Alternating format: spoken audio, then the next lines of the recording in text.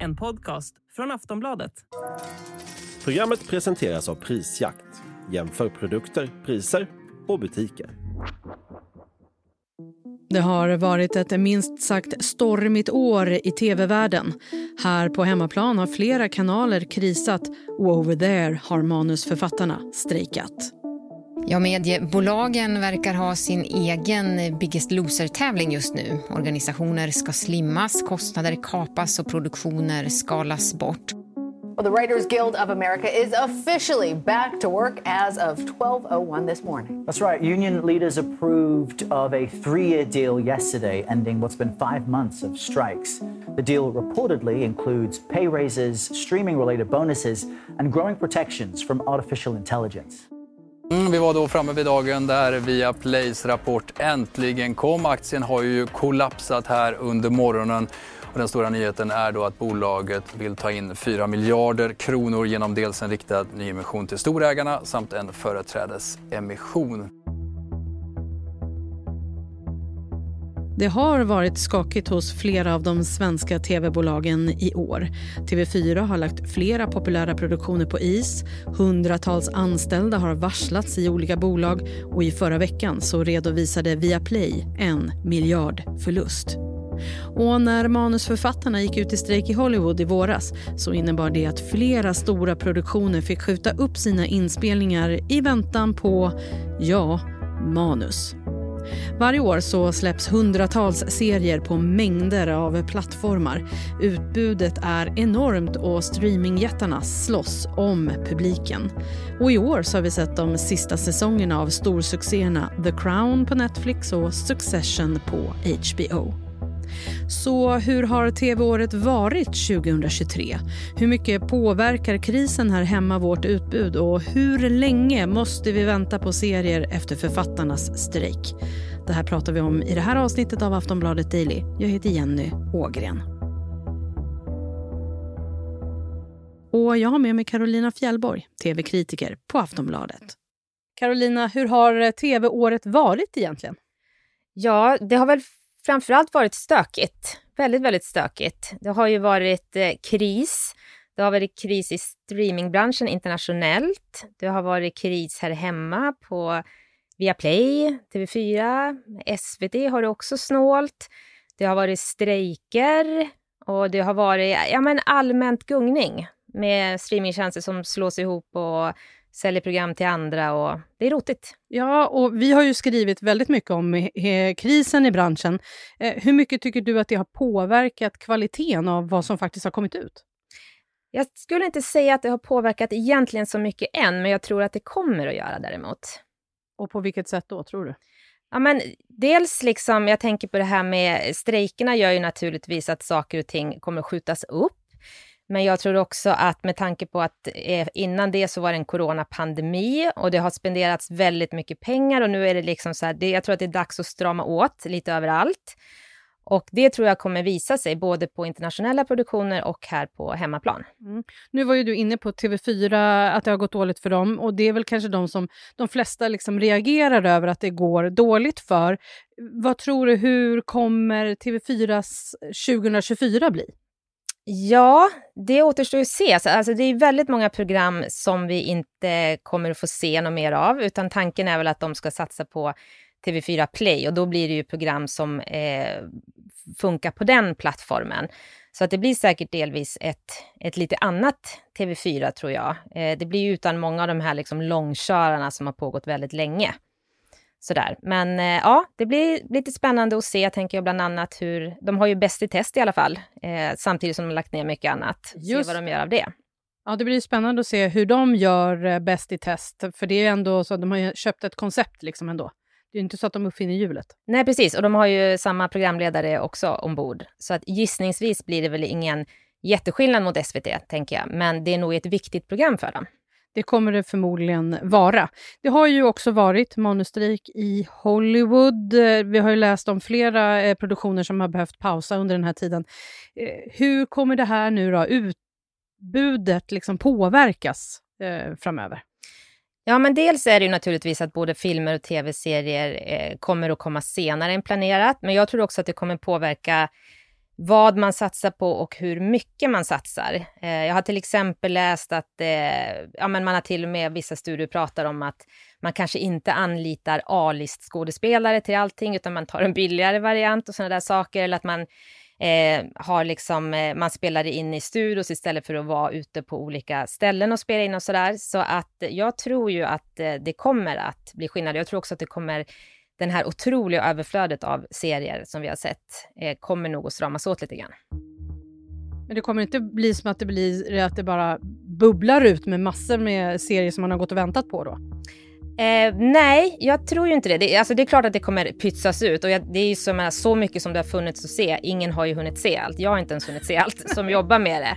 Så att det är egentligen inte säkert att det liksom blir någon fara så direkt. Att man sitter sysslolös. Men jag tror inte heller att det kommer vara något mer överflöd liksom. Så vad var egentligen bäst respektive sämst under 2023? Vi tar och snackar om Karolinas tips om en liten stund. Vi tar en kort paus.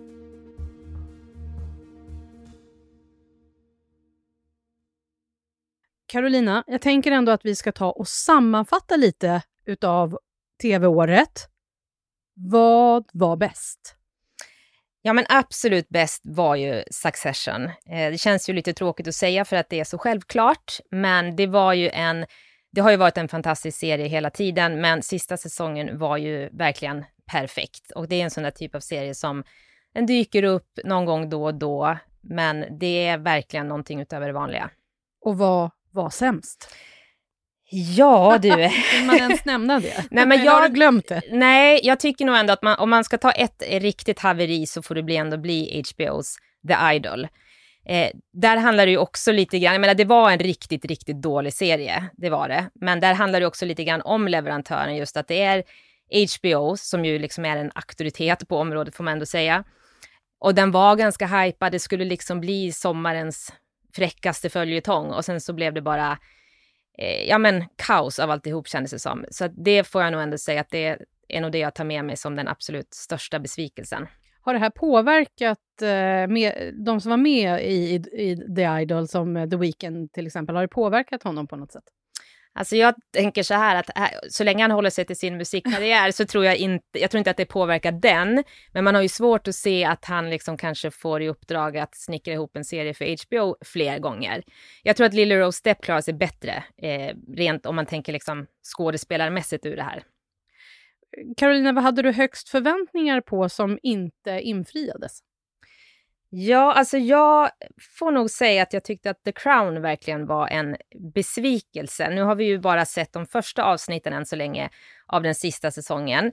Men jag tyckte att de var betydligt sämre än vad man hade hoppats på. Och det blir ett snöpligt slut tycker jag på en serie som har varit så otroligt bra i så många år. Så jag hoppas verkligen att de här sista avsnitten som kommer att det hämtar upp lite grann. Jag kände att när Diana dök upp som spöke så rasade det lite grann för mig. Ja, men du gjorde ju lite det och sen man hoppas att den får gå i mål med lite bättre betyg än de här avsnitten för de första säsongerna är ju helt makalösa av The Crown. Verkligen, otroliga.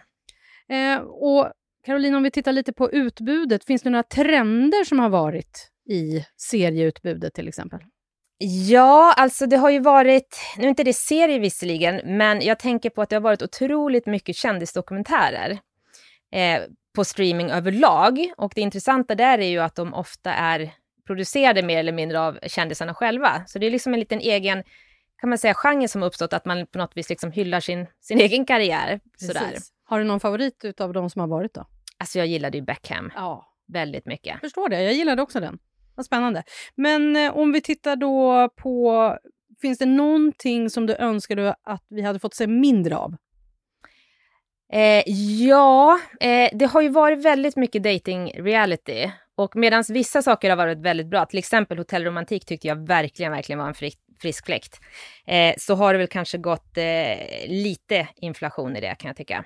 Och finns det någonting som du önskar att vi får se mer av eller hade sett mer av?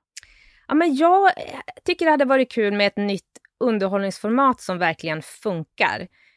Det nyaste är väl kanske Masked Singer, men det har ju ändå vi sett lite av nu. Jag tycker att det känns som att många av dem, det är en svår genre. SVT försökte i år med kanske Underdogs och RuPaul's Drag Race och Överlevarna och sånt där. Men det är liksom de här gamla som fortsätter att funka. Så det hade varit kul med någonting nytt sånt. Karolina, vad har vi att se fram emot 2024? Ja, men i början av året så har vi både nya säsongen av True Detective som utspelar sig i Alaska och med Jodie Foster. Den är jag väldigt, väldigt nyfiken på. Och också, den går ju på HBO då. Sen har vi Masters of the Air på Apple TV+, som är, det är från Tom Hanks och Steven Spielberg som en liksom kompanjon till Pacific och Band of Brothers. Sen är man väl otroligt nyfiken på hur SVT ska fixa Eurovision, tycker jag. Eller hur? Där tryckte du på en knapp för mig, Karolina, för det är ju någonting som vi verkligen ser fram emot. Både Melodifestivalen och Eurovision Song Contest. Härligt med 2024 känns det som ändå. Karolina, har du något sista tips på vad vi absolut inte får ha missat du ser iväg 2023? Ja, men en serie som jag tyckte var så otroligt rolig som finns på Prime Video, det är ju Jury Duty. Som är liksom, jag ser att du har sett den. Ja, jag har sett den, den är fantastisk. Ja, men den är fantastiskt rolig och den blev ju en verklig hit i USA. Jag känner att den föll lite mellan stolarna här. Men det är ju alltså en sorts blåsning kan man säga, där en kille blir anmäld till, eller han får jurytjänst helt enkelt. Och han vet inte att alla runt honom är skådisar. Och den är så skickligt gjord. Jag tycker den är fantastisk. Ja, den är väldigt, väldigt fin. Den tipsar vi om som avslutning här helt enkelt. Det gör vi. Karolina, tack för idag. Tack själv. Sist här Karolina Fjellborg, tv-kritiker på Aftonbladet. Jag heter Jenny Ågren och du har lyssnat på Aftonbladet Daily. Du kan alltid läsa mer om tv och serier på aftonbladet.se. Vi hörs snart igen. Hej då!